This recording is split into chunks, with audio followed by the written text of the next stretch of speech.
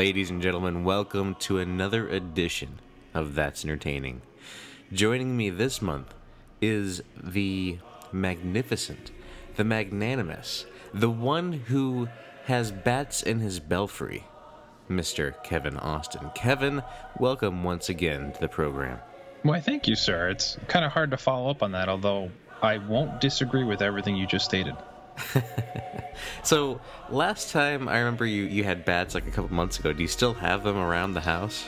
Have not seen any, thankfully. So I'm going to go with no.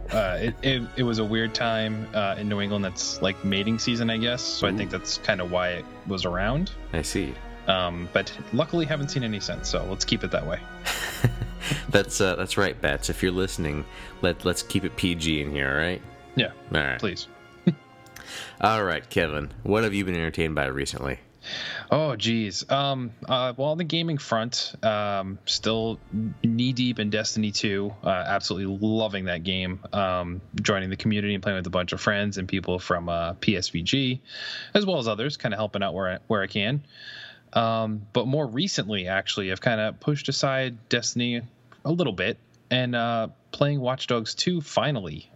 That's a game I absolutely loved the first one, although a lot of people had mixed reviews. It seemed like you either liked it or you hated it. It was kind of no in between, but I dug the first one and am really enjoying my time with the second one. Definitely has a different tone. It's much more jokey. The characters are a lot more lighthearted, and it's more of a team as opposed to a lone wolf kind of character as it was in the first one with Aiden Pierce. Mm-hmm. So like it's definitely a lot more rated M for mature, and not because of the content, but because of the language. It seems to be a little gratuitous. Trying to be edgy for edgy's sake. Yeah, it kind of feels like that. It's almost as if you took Watch Dogs and kind of mashed it up with Saints Row's level of humor so far. I see. So it's kind of a little bit over the top, but I think they really just kind of wanted to adjust the tone there. So, but definitely having fun with that. On the movie front, did pick up Spider-Man Homecoming and finally got a chance to introduce it to my girls. Because I had went and seen it with my wife only, and we kind of left the girls at home and kind of had a date night, so they've been waiting to see it. Still great upon second viewing. I still had a blast. That one probably my second favorite Marvel movie, although this was technically Sony, but of the year. So second only to Guardians 2. That one I think still has the throne for right now. But it's great. I think they did a great job of this character. Easily the best Spider-Man I think we've had to date cinematically. Yeah, the kids loved it. They had a great time with it. So even my 2-year-old sat through it and was entertained whenever she saw Spider-Man. She knows who he is and can identify him and kind of points at the TV when he's doing stuff. So yeah, it was fun. And other than that, just catching up with all the TV stuff going on right now, trying to keep up with that stuff between Flash and Legends and Supergirl and all that kind of stuff. Trying to play catch up when I can there. But that's pretty much it for me. How about you? On the TV side of things, I'm caught up on Supergirl and The Flash. I'm an episode behind on Legends and 2 episodes behind on Arrow. So there's that. Yeah. I think I mentioned this before, but of those episodes, like the season premieres, the Supergirl was the best, and I feel like I want Arrow to be good again. I want them all to be good, but it's just they're faltering a little bit. And I mean, Legends is fun. It's gone from annoying and stupid to kind of this is kind of fun now. So I like it. But on the gaming side of things, I honestly haven't been playing anything at all. Anything? Anything. I'm wanting to play some stuff. I played a little bit of Shadow of War not long ago, but I haven't even gotten back to that in a while because I've been so busy. And then tomorrow, as we record this, we're recording on Thursday, October 26th, and tomorrow is the D-Day for gaming and other entertainment. It's the entertainment D-Day. I mean, you're having season 2 of Stranger Things come out. Mm-hmm. You're also having Wolfenstein 2, which doesn't really have my number at this point. I might wait for a sale to pick that up at some point. And I do have pre-ordered and already pre-installed digitally Assassin's Creed Origins, because that just looks fantastic. The Egyptian culture really looks cool, and if I'm done recording with you soon enough, it unlocks in like 40 minutes. So then there's that. And then coming tomorrow in the mail with a special coin from Best Buy. And I chose Best Buy because the Gamer Club Unlocked got it for 20% off, and I got the $10 credit, and they had the special promotion for this coin. So I got the Zelda coin, so I figured I might as well get the Mario coin. And I'm getting Mario Odyssey, that it'll be delivered tomorrow, which is getting really good reviews. It is. It's crazy. I mean, I know Mario is a classic game series, but, I was trying to think, and I don't believe I have ever completed a Mario game, ever. Really? None? I don't believe so. I think I always just play them, have fun, and then just kind of taper off a little bit. Like, I know for sure I didn't beat 64. That would have been the one that I probably did the most time in. There's one on Game Boy. I can't remember the name of it.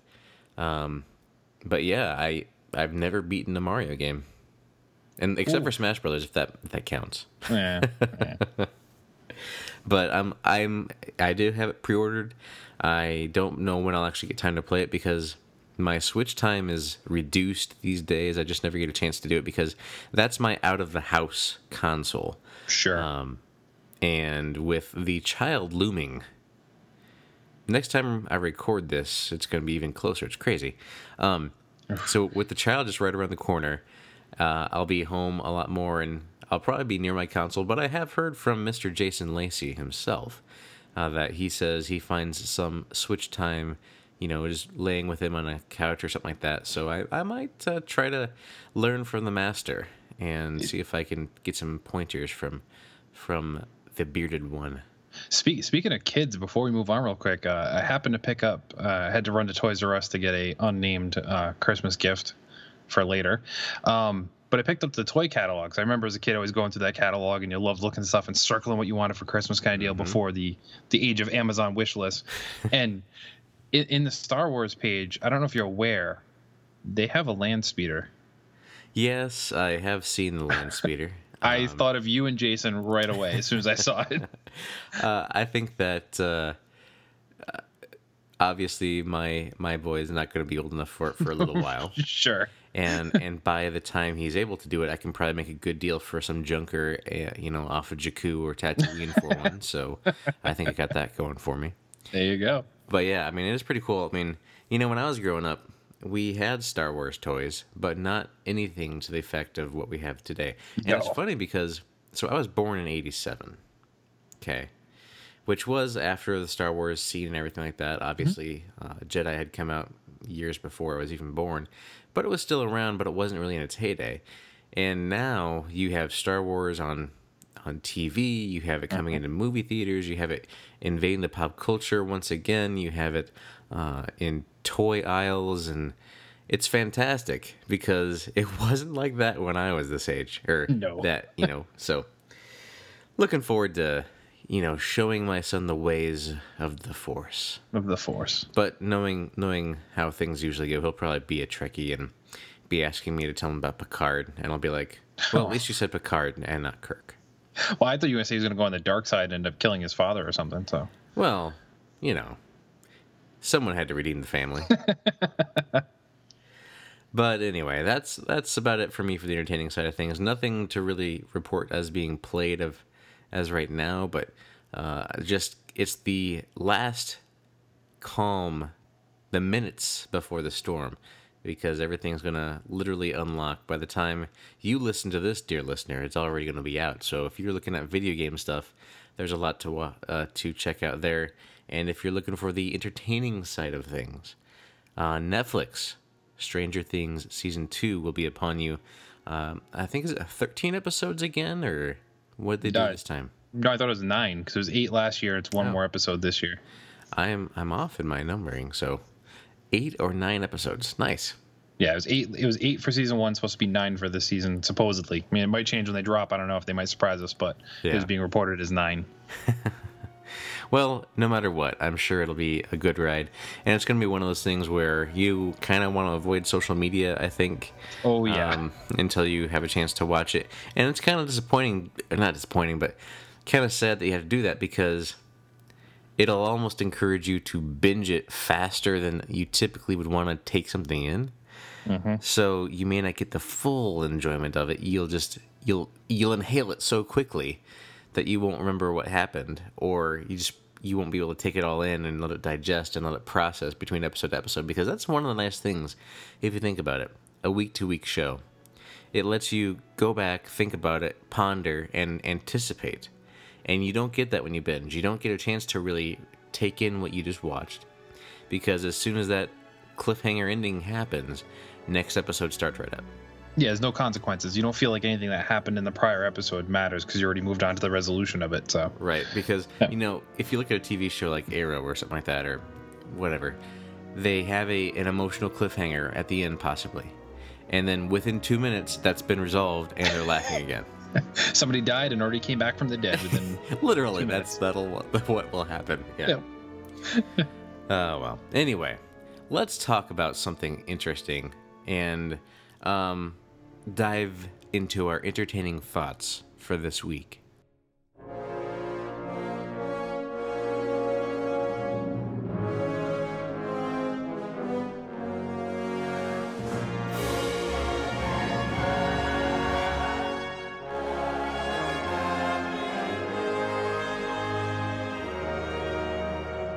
I haven't mentioned it yet. Kevin knows, and if you've read the episode title, you know what we're talking about. And that is the 1993 theatrical release, Batman: Mask of the Phantasm. Now, how old were you in 93? So I was born in 87. I was 6 years old in 93 when this came out. But I remember seeing the Mask of the Phantasm poster in a local theater. So I was born in 81. So this came out in December. So I would have been 12. Is that right? Yeah. Math checks 12. out to me. That would have been 12. So yeah, I remember when this came out. It was after the first season of the best version of the Batman animated series that came out, and they were just trying to steamroll that and keep that momentum going with this full length feature film. I did not see it in theaters, though. I did see it once it was released for home video at that point. Okay. So neither of us got a chance to see it in the theaters, which is disappointing when in hindsight. However, the Blu-ray has been released, and I think we both have decent TVs, and we're able to. It's better than it was. Yeah, it looks better at home on Blu-ray than it did in theaters. So that's right. Better than it originally did when it came out.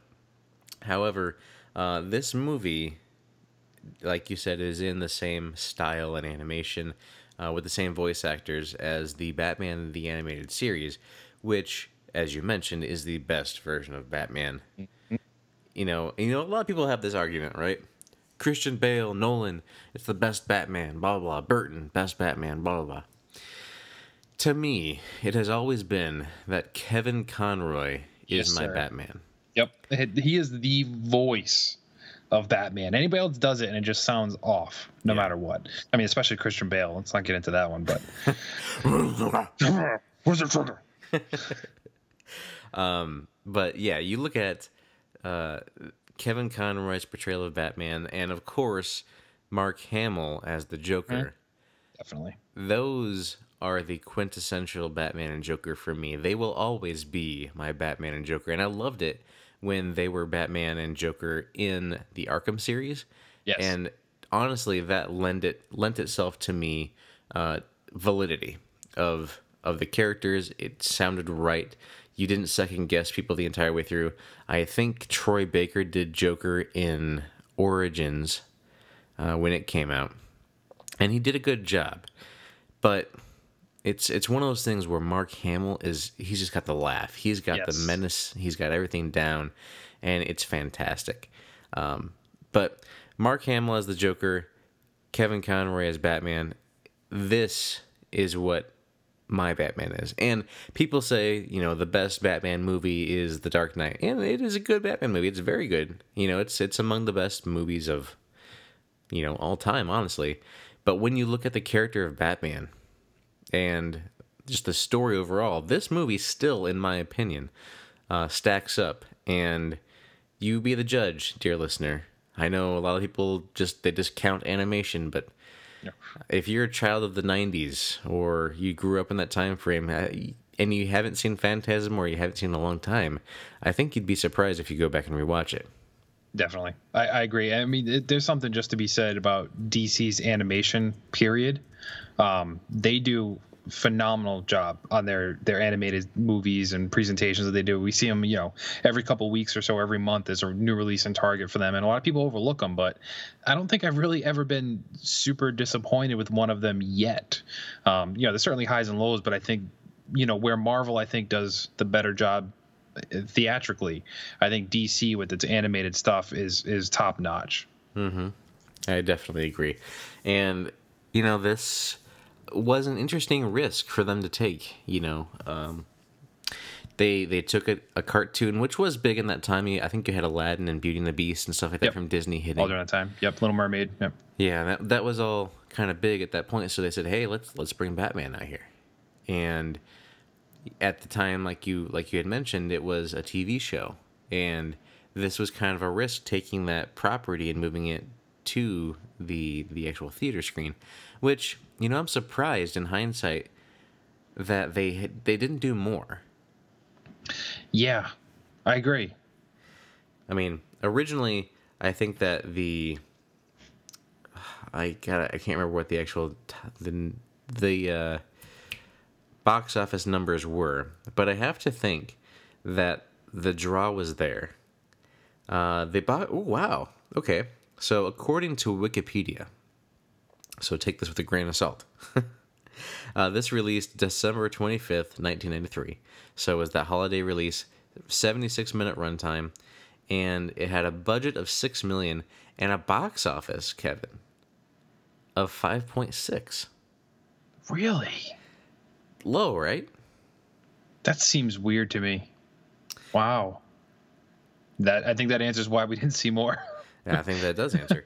I mean, I would think maybe I'm just looking at it with my nostalgia glasses now, but if this were to come out today, I think it would easily do 10 million.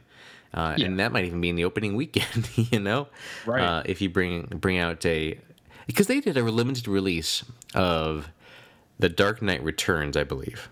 A limited theatrical engagement of The Dark Knight Returns when they did that recently. Yes. Yep. And that probably brought in more than 5.6 million. I would think so. Yeah. That's crazy. Yeah. But yeah, so there's our answer why we probably didn't see more. Because when you look at this animation style, I mean, I know this was kind of leaning in a little bit, and you could see it in the opening screens and stuff with some of the computer generated early CG. stuff. Mm-hmm. Yep. But most of it was hand drawn, and that probably took a long time. And for being hand drawn, the animation was great. I mean, it stacks up to a Disney animation movie, I would think, for sure. What did you think of the animation style? So it was funny because I haven't revisited this movie in quite some time. So when I first started watching it was a little jarring at first seeing it. I was like, oh, well, why does this looks a little rough? And I think we've just been so spoiled by what we deal with nowadays. So I had to go back and look at when was this actually released again, because I kind of forgot. I thought it was actually later in the 90s than early 90s. That's because I'm an old man. But overall, I mean, I think it was well. It was just like it was in the animated series, so it worked fine. There were a couple things I noticed which kind of took me out of it. Just a tad. Like there's a scene early on where Bruce is at the party and he has the three ladies around him. Mm-hmm. And one of the women, if you look at it, her eyes are entirely black. Like there's no whites to the eyes. So it seemed almost like she was wearing a mask. Like it just kind of, that was one thing that jumped out at me as being a little odd. So it seems like maybe the quality control wasn't 100% there. I don't know if they were under the gun to get it out, because it also seems weird they released this around Christmas time. being the risk that it was in the first place. So I just wonder if it was kind of a let's push and get this thing out of here. So it wasn't quite up to what I would have expected, but it was well done, and it fit the tone exactly with the animated series. Mm-hmm. Yeah. It was kind of funny. You think about the animation style, but there's a lot of things that if you had like those all black eyes or things like that, they could just be trying to artistically display something, in that characteristic. So it's always interesting to try to be like, yeah, that was a weird choice, but maybe they meant to do it that way. Right. It was just weird because the other two women had normal eyes, like the characters did throughout the thing, but this one character for some reason had just solid black eyes, so it was weird. Mm-hmm. So I think the animation obviously is on par, at least, if not better at times than the animated series. Yeah. Animated series, though, had time to breathe and had time to kind of, grow a little bit more than obviously a theatrical single release would do. But another thing that always stands out to me about this, and obviously the animated series as well kind of shares this, but this movie, the opening and closing scenes, the music that accompanies them. The soundtrack is great. I was hoping you were going to bring this up. The soundtrack was so good. I wonder how much of the budget went towards that, because it literally was on par with what you'd see in the regular movie releases for Batman. Like, the themes are just that iconic, that well done, that it fit, a blockbuster movie style kind of thing. Yeah, I mean, it was one of those things where when it opens up, it's got that dark kind of brooding music. Obviously, Batman, you're going to have that. Yeah. Then all of a sudden it has the orchestral, the choir come in, and just like the whole riff that they caught with that was fantastic. And I loved it. It sounds so good. It did. Like, right away, I was like, oh, this just feels right. All over again as I was watching on my couch by myself. I was like, oh, this is great. So good. But yeah, that's one thing about this movie that when I remember when Napster was a thing. Yes, I do. Back in the day, one of the first things I remember looking for was like music from Batman the Animated Series, Mask the Phantasm, obviously among that. And ever since then, it's one of those files that's always kind of been in my library, is that opening theme.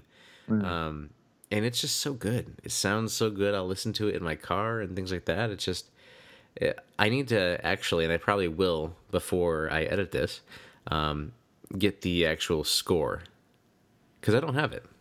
Oh, really? It's one of the rare ones I don't have. And, it was funny because I didn't own this on Blu-ray because I forgot that it released. I think we were doing an episode of the Telltale Batman review on PSVG, and you mentioned that it came out, and I was like, that just flew right under my radar. I've been too busy. I didn't even realize.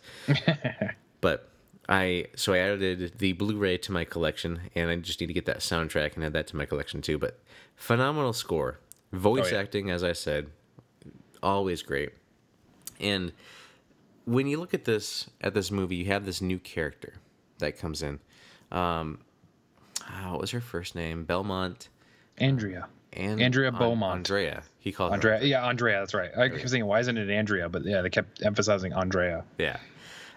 So she is, and this is the way that they told the story was interesting too. It was an origin story without the alley scene, and you did not need it because obviously everybody knows who Batman is. Yeah. You don't need another. His parents are dead in the alleyway, and they were just kind of using the. He's a man now. He's wrestling with the vow that he's made, that he's trying to commit, to this solidarity to that vow, becoming the Batman, so to speak. And then he runs into this woman. He becomes happy. It's one of those things that you never kind of think about or see in a lot of Batman stories. Usually it's just, I'm the Batman. Things like that, right? Yep. What did you think about the introduction and how they actually used Andrea's character in fleshing out Bruce and humanizing him more than typically you see? Because usually you just see him as the Batman. Yep, that's 100% where I was going with it too. So, he always says in a lot of these features that, it's not Batman that's the mask, it's Bruce Wayne that's the mask. And in this time, it was the exact opposite. You've never seen Bruce in this way. You've never even seen him really, I don't want to say care, because he cares about people, but you ever see him love somebody and be so broken down and raw. He's never that, unguarded, if you will, with his his lifestyle. It brought a lot more humanity than we see with him. Just watching him struggle to go back and forth between, what is the Batman. You see him throughout this movie kind of developing the costume, they're not afraid of me, Alfred, stuff like that. Like, you see his frustration. He was more humanized than we're used to. Normally it's, bang, parents dead, traumatized, and I'm just going to go out and rage. And the rage really wasn't there throughout most of this movie. It was very much like a different take on like a year one scenario where he's just learning how to deal with it. But we've never seen him so unguarded and so trying to find that balance between Bruce Wayne and Batman. Instead of saying, I am Batman, he was trying to say, where is that line? Where does these two personas live in my lifetime? And allowing somebody else into his life, but trying to keep the Batman separate from even her. So it was definitely a different take than what we're used to. Yeah, for sure. And, as you were mentioning that, it kind of reminds me again of the Telltale series that they've been doing now. And it's that balance between Batman and Bruce. And, how you balance those two characters out, and really, you don't always need to be the Batman, but you don't always need to be Bruce either. And just, it was an interesting interplay that they also were able to shed light to that here, because every Batman movie, nobody cares about Bruce. Let's just be honest. It's true. But in this Batman movie, you do. And, you want Bruce to be happy. You want him to have, to be able to love Andrea and also be Batman. Mm-hmm. But in the reality is, he wouldn't be able to do that because, as we see later on, things happen, right? Right. So, what do you think of the introduction of the Phantasm? So Phantasm is a great character right off the bat. The first time you're introduced to the Phantasm, you're right away, I'm like, this is, a villain I can get behind. It very much, the people he's taking out think it's Batman right off the bat, just simply because the mannerisms, the appearance out of the dark, out of the smoke, out of the shadows. But then they quickly realize, like, wait a minute, this is not Batman. This is something way different. And just the mask, the voice, the even the way Phantasm moves is very menacing. It always seemed to be, at least in the earlier parts of the movie, very slow, very methodic, almost like the Terminator. Mm-hmm. Just would walk in and just kind of slow approach, and doesn't matter what you're going to do, I'm going to get you in the end kind of mentality. And I wish, honestly, that Phantasm was used more. Right. Because it's pretty much just this, and that's it in the movie. Like, we never see Phantasm again. And I just think it was a great character. Developed by a great writer. I mean, I don't think we've mentioned that. So this was written by Paul Dini. So, created Harley Quinn, created, Mad Love, some of the greatest Batman stories ever. And I would put this right up there with that. But yeah, it was a great character. We didn't see very menacing, a dark, brooding character, which I would want to see Batman take on in his later years and see how that would go. Mm-hmm. Without getting too far into the story as to where it goes. But yeah, it's a very dark, menacing character. Once again, matching the tone of the animated series, though, because yes, the animated series was quote unquote a kid's show, but it was pretty dark. It had its moments. I mean, nowadays you don't see cartoons that would be on after school with characters, featuring guns and threatening and shooting people and blood.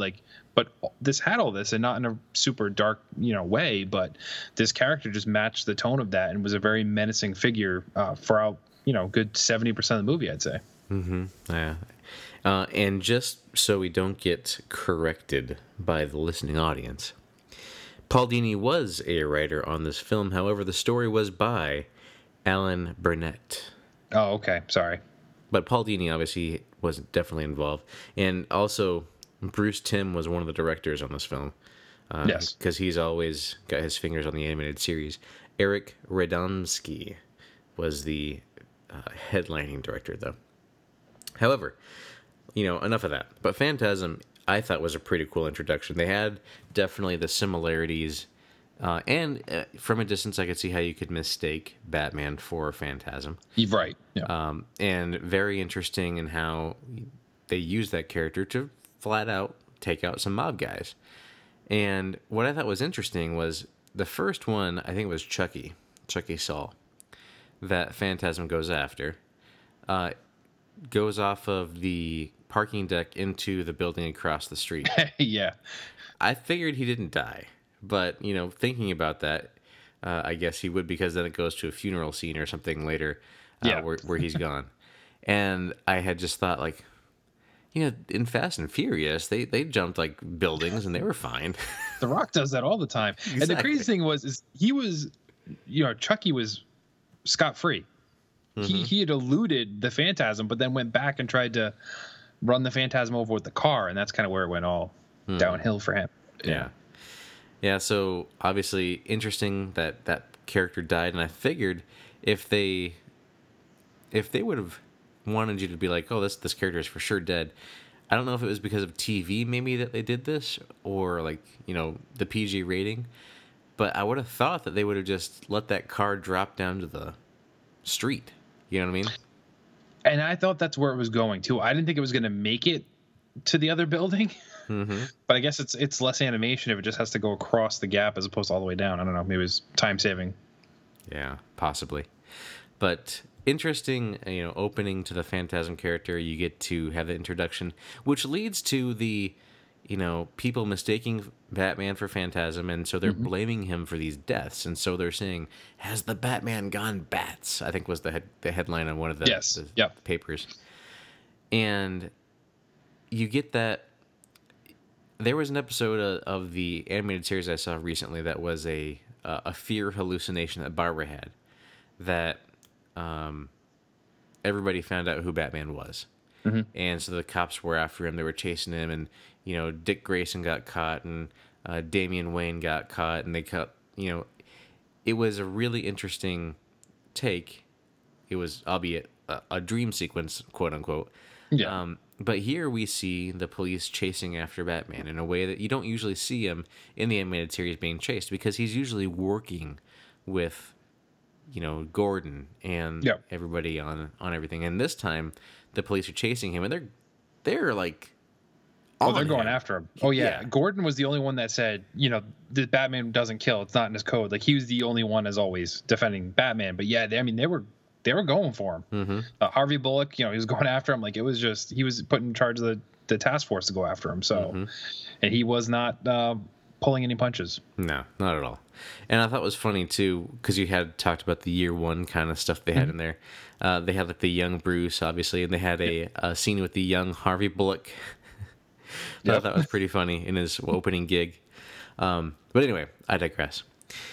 And they do something else that I like with this movie. Not really an origin for him per se, but we'll go ahead and bring in our clown Prince of Crime. Yes. Because they had him as a goon / kind of mobster guy. Yep. That they revealed to be as the Joker later on, which I thought was really smart. Because I remember originally watching this, I didn't put two and two together until pretty much Batman did. You're right. That the Joker was this other guy. And I love that interplay. It ties the stories really well together. What did you think of how they tied that in and then brought in the Joker? Yeah, I mean, it made sense that they didn't really hide the fact that Joker was going to be in this movie. And as you start watching through most of it, you kind of wonder, like, how exactly is he going to fit in? And then the big reveal happens. Now, if you're familiar with Batman, the Joker technically has no origin story, but there's all different ones that are, kind of recycled. And this is one that is used fairly often, I think, where they kind of say, like, oh, yeah, he was just a gangster, and it kind of went wrong, just like the Jack Nicholson did in the first Batman one. So it's kind of that approach there too. So probably the first time I saw it, I don't recall, but I would imagine the first time I saw it, I didn't see that connection coming. But this time, obviously, I knew it was coming. But yeah, it was done in a different way that still looped people in, because if you're a young kid watching this movie, you might have been a little off put, because, I mean, number one, this is probably the least amount you've seen Batman in a film. Like, you see more Bruce Wayne, I think, than you do see a Batman throughout this movie. And then you don't have the familiar villains. You don't have, Penguin, you don't have Riddler, you don't have any of those things. So, the Joker is there, but even his role isn't as big until the ending of the movie. So it was kind of like putting the pieces together. It's like, okay, where's this going to fit in? And I think it was done probably the best way they could have for the sake of the storytelling. But yeah, it was definitely a twist that I think a lot of kids seeing it for the first time would not have seen it coming. Yeah. And thinking about his lair, he lives in that Yep. world of tomorrow type scenario. Yep. And I thought that was pretty funny, and it made it for a great third act. Oh, yeah. And earlier there was that flashback, when Bruce was there with Andrea, and he sees the Batmobile kind of prototype. Yes. Yep. I love that. I mean, Oh, those yeah. little hints like that are fantastic. Yeah. It's like, can you imagine? You've never seen anything like this before. He's just like looking at it. He's like, I could have that. Uh-huh. That's the car. That's the car. And so it's pretty cool how those seeds are all kind of planted and tied in with everything, and how it all just, continues to boil up and grow. And I love the fact that the Joker was really the first one who realized that it wasn't Batman killing people off. It was Yep. a different person, the Phantasm. Mm-hmm. He had a little camera there, obviously, and, he was the Joker and, did his little Joker thing against that one mob guy. And Yeah. yeah, I mean, the Joker was the Joker in this movie, and it was, again, doesn't hold back. I'm just trying to think if I want to dive into that third act now, because, man, it just culminates and it moves in such a great way, in such a great pace. There's a lot that goes on. So There is one thing that I want to mention before we get there, and that's obviously when Andrea decides to leave and Bruce proposes to her. Obviously, that's different, right? huge. Yeah. But after he proposes, she leaves, and then he commits to being Batman. And Yep. you see him putting the suit on, and for the first time, presumably. And he had that run-in with the guys earlier. They're not afraid of me. He had to figure out a way for them to be afraid of me. Mm-hmm. And then the part where he gets handed the mask by Alfred and puts it on, and that Yes. look, just so good. What did you think of that full suit kind of reveal, and the first time you see the Batman eyes after he puts on that mask? It was, that scene was one of the best scenes in the movie. Just, he slides on the mask, squints the eyes, they light up with that, iconic white eye thing. But then Alfred's reaction to that was the best, because Alfred, his confidant, his lifelong friend, was terrified. And the way he just looked as Batman just casually walked right by him and got into the Batmobile and then sped off. But yeah, it was done so well, and you just got that complete fear in Alfred's expression, which, once again, we're talking about older animation style, so it's a little bit crude. I don't want to say, well, yeah, it's crude, but to portray that kind of emotion in it was just phenomenal. It was a great scene. Mm-hmm. Just so well done, so good. And that just is a testament too of the animation style, right? For that to be, for that to really be displayed without an actual actor telling Yes. you that information was really good. So Actually, wait, before you move on though, as part of the scene, he hops in the Batmobile and he speeds out of the Batcave. Mm-hmm. I just want to point out, why does Batman have the curviest road to get out of the Batcave while speeding in the Batmobile? There's no railings, there's no nothing. That seems very reckless to me. It just, it's like the curvy road you see in San Francisco, the iconic one you see in all the pictures there, like kind of just zooms up and down. It's like that. Why was that the practical approach to building the way out of the Batcave there, Bruce? It doesn't seem to make sense. Well, I think that it was to confuse the bats, obviously. Oh, okay. Makes sense, right? Sure. We'll go with that. We'll go with that. All right, let's dive into this third act. So everything culminates to the reveal that Phantasm is actually Andrea. Yep. And that the henchman is actually the Joker, and Batman figures that out. And then at the very end, I think the Joker figured out first that Phantasm was Andrea. Yeah, he calls her out by name when she encounters him. Yep. And I thought that it was interesting too or not interesting, but this again is another Batman movie where he is a detective. He's actually a detective trying to Yes, he figure is. things out. Yep. Just wanted to point that out and make sure people realize that he is the great detective. It is Detective Comics. Yes. Yes, that's where it comes from, boys and girls. DC, Detective Comics. That's right. Anyway, so it all comes up. Batman, Joker, Andrea, Phantasm. They're all at that final sequence. They're all in the big fighting battle.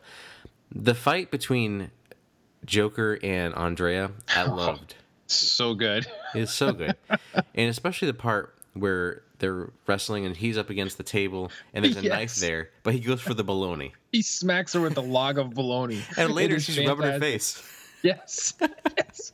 And then he goes after her with the egg beaters, the mixer like thing too. So it's just like you have all this other stuff at your disposal, and you pick the most ridiculous things. Which, I mean, hey, it's the Joker. It makes sense. But yeah, it was just I laughed out loud last night when I saw that again, because I had just forgotten, and I was like, oh man, he's gonna grab the bologna, and then he smacks her with it. And I was like, yes. Mm-hmm. It was such a good like little battle between the two of them, and then obviously it comes to the part where she's about to die, and then Batman shows up, saves the day, obviously, as he does, and Joker just is having so much fun, you know? Oh yes. he's just laughing maniacally, and just it turns into, you know, we think that maybe Phantasm is leaving, Andrea is leaving. Yeah. And then it turns into a Batman versus Joker, which is, it's what we want. I mean, this movie is giving us everything that we want. And now this sequence of him just going around with the different elements of the fair, and it was so fun, you know? Yeah, totally. So Joker leaps out of the window from like his lair, I guess, down to the rooftop, but he's just like the whole time he's just laughing away as if, no, it doesn't matter, I'm just gonna leap off this building and through plate glass windows, no big deal. Like, it was great. And I love it later how he's got like this jetpack on. He's like, I'm about to take off, and then Batman just runs up and gets like, oh, come on, man. Yeah, he's like, if you hang on, we're both gonna die. He's like, well, so be it. You know, Batman his normal way. Mm-hmm. So the whole place is wired to explode, obviously, because Joker's lair. He's gonna always wire it to explode. Yep. And the explosion happens. Yep. Batman wasn't able to stop the explosion, and I don't even think he tried, honestly. I don't think he did either. He just said it's going to blow, and then it cuts to the oven, and that's where it starts from. Yeah, so at least it wasn't like there's people he has to worry about. It's just him, Joker, and maybe Phantasm. He didn't know if she was gone or not at that point. But he gets pretty much knocked out of the area into the sewers and survives the explosion, and presumably believes that Andrea is dead, which would mean that the Joker is also dead. Mm-hmm. So, did they fake you out? I'm gonna go with yes. I think when I initially watched it, I did think, I was like, wow, did that just really happen? And I think I believed it because of the kind of dark tone of this film anyway, that it didn't seem to be out of that realm of possibility that they wouldn't go that far. But yeah, I think it did get me the first time I saw it. Yeah. And for me, I couldn't remember. I mean, the first time I saw it, I'm sure I thought that she was gone. The Joker was just like, well, they can't kill the Joker. He'd find a way to get out, obviously. But Phantasm, I thought, well, we will probably never see that character again because they were just introduced and now they're gone. Yep. But we obviously see that she hangs a pendant in the Batcave later, and she's still alive on a boat somewhere. She's on a boat. I'm on a boat. It was a cool thing. It left the door open for her to maybe come back at some point, and obviously the Joker is probably alive. So to have that, complete of a story, and way better than The Dark Knight Rises, where the ship blows up and then all of a sudden, or not the ship, the airplane blows up, and then you look later and Alfred sees him in a bar and he nods. That was just a way better way to do it. Yeah. Yep. I don't know. So my final overall thoughts on this movie is that it is a great movie. It is animated, obviously. It's from 1993. However, the Blu-ray, I would presume, has been cleaned up pretty well. So if you want to go watch it, it still holds up, in my opinion. Like we mentioned before, the animation can be a little bit dated, we'll say. Sure. At points, but it's still overall really good. And it's a great story, great acting, great soundtrack, and I think that it's definitely worth watching. Now, when I do say it's great soundtrack, that thing that did throw me for a loop that I thought was kind of odd was when the credits come up, there's this song that just comes out of nowhere. It's like, What is this? Yeah, it's a very much like Whitney Houston, Mariah Carey, circa 1990s inspired like R&B song, kind of like it's. Yeah, it was the 90s. Yeah. So That's all you could say, really. yeah, there was a weird song during the credits, but that doesn't take anything away from the movie. But it was a great watch, and I look forward to watching it again, in a little while. And this does hold up to be one of the best released cinematically Batman movies for sure. And I hope that you, dear listener, if you haven't yet, go watch it. Check it out, because obviously we didn't cover everything in detail, and I don't like to do that, because I think that you should go watch the movies that we discuss and give it at least a view, because I think you'll find something that you enjoy if you enjoyed what you heard on this discussion. But Kevin, what are your final thoughts? I mean, you said it pretty much how I feel. Like I said, the animation it can feel a little bit dated, but it doesn't take away from the story. I mean, it's like reading the Golden Age and Silver Age comics versus reading the modern day comics. Yes, the art style is going to be different. That's just how it is. But the story, the content there is still as relevant as it would be as if it was done today. So don't let that take it away. Amazing cast. We covered that earlier. Kevin Conroy, Mark Hamill, the two best, I think, for these roles. We didn't touch on this, but Abe Vigoda was in this. Like, come on. Like, that's just insane to begin with. He was the guy on the oxygen mask. But yeah, the story is great. It's one of the best Batman stories we've seen, like you said, cinematically. And even I think if this was a comic, it would still be up there with some of the best written stories. You have a great team working on this that worked on the animated series and the comics during that time, and it's iconic. Don't let the art or the year it came out take it away from you, because as we know, there's still some great experiences from the 80s and 90s that we still love to visit today, and this should absolutely be in everyone's library, especially if you're a Batman fan. I agree. So, dear listener, hopefully you enjoyed this conversation, but if you want to catch Kevin more, where can I do that? Well, you can find me at playsomevideogames.com, hosting one of the, I don't know, we've got like 10 different shows going on now at this point, I think, but most of the time I'm behind the scenes now kind of producing all these shows, but you can still find me on the regular PSVG podcast, and then some of the early morning gamer stuff as well, so yeah, check it out. And are you on Twitter?